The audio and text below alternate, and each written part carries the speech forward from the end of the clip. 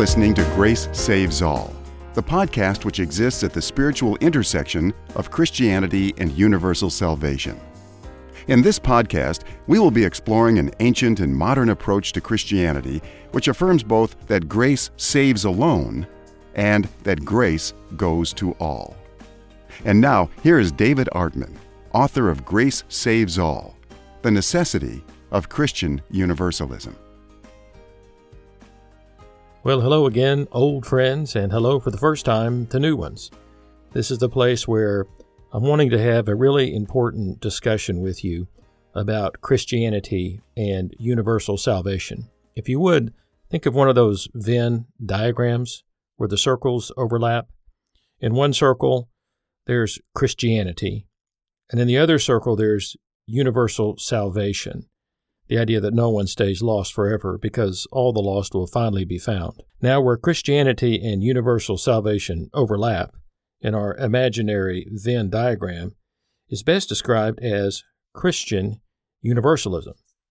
And it's Christian universalism because not all Christians are universalists, and not all universalists are Christians. As a matter of fact, it's news to many people that there are actually very biblically informed Christians who believe Christianity means God is in this for the final good of everyone.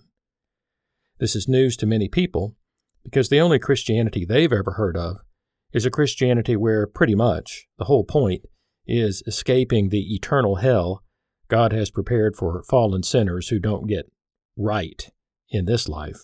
And so as far as they know, when it comes to Christianity, it's not a matter of if many will be lost forever, but how many will be lost forever, and how bad it will actually end up being for them. They just don't know that Christianity was ever anything different than that. They don't know that in the earliest centuries of the church there were Christians and church fathers like Gregory of Nyssa, who naturally read and spoke the Greek the New Testament was written in, and who concluded, by the way, that the God revealed in Jesus was in the business of saving everyone. And so what I want to let people know is the good news that it is quite possible to really be Christian and to have a universal salvation approach, just like those early Christians had. In this approach, Christ is central. All will finally see the light. Free will be preserved. Judgment, call it hell if you want, will last for as long as is necessary. But finally, restoration and reconciliation will have the last word in every case. Even though this approach to Christianity was an established option in the early centuries of the church tragically almost entirely lost its universal vision in Western Christianity once it became tangled up with the Roman Empire and its needs for order, control, and power.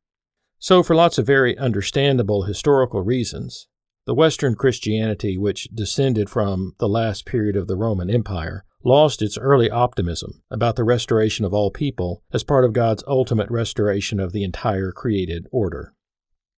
However, the good news is that a distinctively Christian universalism like theirs is being recovered and restored to its rightful place. It's on the rebound with renewed interest and renewed scholarly support. And one of the reasons this is so important at this crucial time when we are more interrelated and more multicultural and more informed than we've ever been is because without a universal scope of salvation in view, Christianity is very vulnerable to the charge that its God is not all good. Because if God is claimed to be all-knowing and all-powerful, as the Christian tradition has strongly affirmed, then if God does not finally bring good outcomes for everyone, the goodness of God suffers, and the God of Christianity cannot be said to be purely good. And so a universalist kind of Christianity in which all are ultimately brought to a good end is the only form of Christianity which logically holds together a God who is all good, all powerful, and all knowing. It's also the only Christian theology which grants full power to grace. Another casualty of the Western Christian tradition has been that grace has lost its full power. And that's because Christianity in Western civilization became attached to a doctrine of an eternal hell, and the result of this was that grace became seriously limited in one way or another. The reason for this being that if all are not going to be saved, then the power of grace logically must be limited in one of two ways. If grace is said to actually be the way God leads people all the way to salvation, then the only reason all are not going to be saved must be because God does not give grace to all. And then on the other hand, if God gives grace to all and all are not saved, then it must be because grace doesn't actually include God's commitment to lead people all the way to salvation. Grace just means God is in it to give them a chance at making it. The end result of all of this is that either way we reach the same ominous conclusion, and that is that the God of Western Christianity, the God of the Western Christian tradition, knew in advance that many or perhaps most would not be saved for one reason or another, and went ahead with creation anyway, knowing full well that their doom was enfolded within it. And so modern Western Christianity suffers from a diminished view of grace, in which grace either goes to all but does not actually save them, or grace is reduced to that which does save all to whom it goes, but doesn't go to all.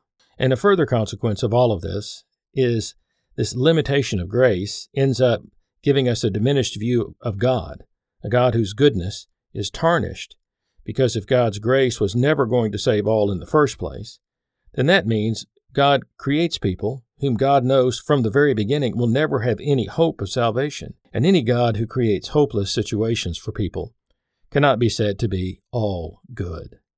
And this is why we should be thankful that Christianity and universal salvation can overlap in Christian universalism, because if we can't have an all-knowing and all-powerful God who brings all people to a good end, then we can't have a Christian God who is all good, and we can't answer important questions about the problem of evil and about how hell and judgment fit within the plans of a loving God.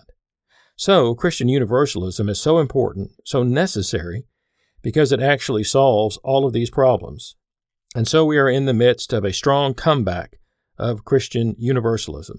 And there's a lot of recent scholarly work being done on it, and there's a lot of interest in it among just regular folks out there who are facing the hardships of life, and they need a positive, hopeful spirituality, which is also connected to Jesus. Because there's something about Jesus that just keeps coming through. And so conversations like we will be having here are on the rise. We are in the midst of a very momentous time where we are going through a recasting or a reformulation or a remembering, a kind of re-putting things back together again. There's a huge conversation going on about all of this right now. And after over 30 years in pastoral ministry, I believe it's time for me to switch gears and spend my time now focused on these things and doing my part in helping us to have this conversation. So I started by writing a book about it called Grace Saves All, The Necessity of Christian Universalism, and it's now become an audiobook on Audible, narrated by my friend George Saris, who has his own really good book on this topic as well, which we will eventually get to. And it's George's voice that you hear at the beginning and end of this podcast. So here we are now at Grace Saves All, the podcast.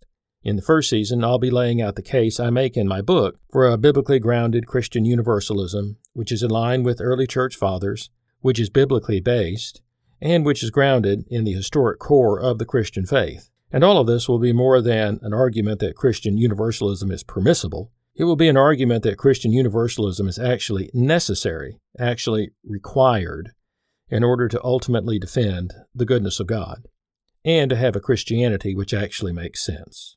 Of course, all of this raises numerous questions which we will be addressing in the coming episodes about the Bible and judgment and grace and the meaning of salvation and free will and the place for mystery, and about the fate of the most evil people who have ever lived, and whether or not there is any way it would ever be fair for them to finally make it to heaven. I'll address all of these questions and more in Season 1, and then we will branch out and start doing interviews and see where it goes from there. As I said earlier, my background is in church, but a very unique kind of church which actually encourages free thinking. The name of our church, our denomination, is the Christian Church, Disciples of Christ. You can find us at disciples.org online. And as I mentioned earlier, my job for many years has been within a church context, helping people to see that Christian spirituality is actually much broader than most people know. And then to help them to realize that there is a place where they fit in, even when they may have thought for a long time that there wasn't one.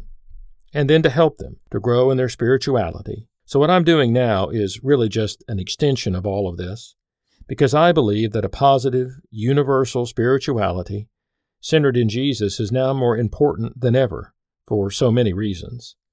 So I invite you to join me in what I hope will be an extended, enlightening, hopeful journey where we will increasingly become more and more spiritually oriented towards a Christian vision of a completely good and truly loving God at the center of everything, whose transforming goodness and perfecting love is entirely available to all of us and at work right now, and will ultimately be completely victorious in the lives of all of us. Next time, I will begin laying out a 5-point biblical theology for Christian universalism, because that's the first thing people are usually curious about.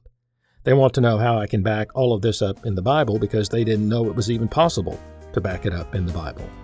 So that's where we will go next time. Until then, I invite you to join me in believing in a grace that saves all. Thank you for joining us in this episode of Grace Saves All. You can help spread the word by sharing this podcast with others and by giving it a rating on iTunes.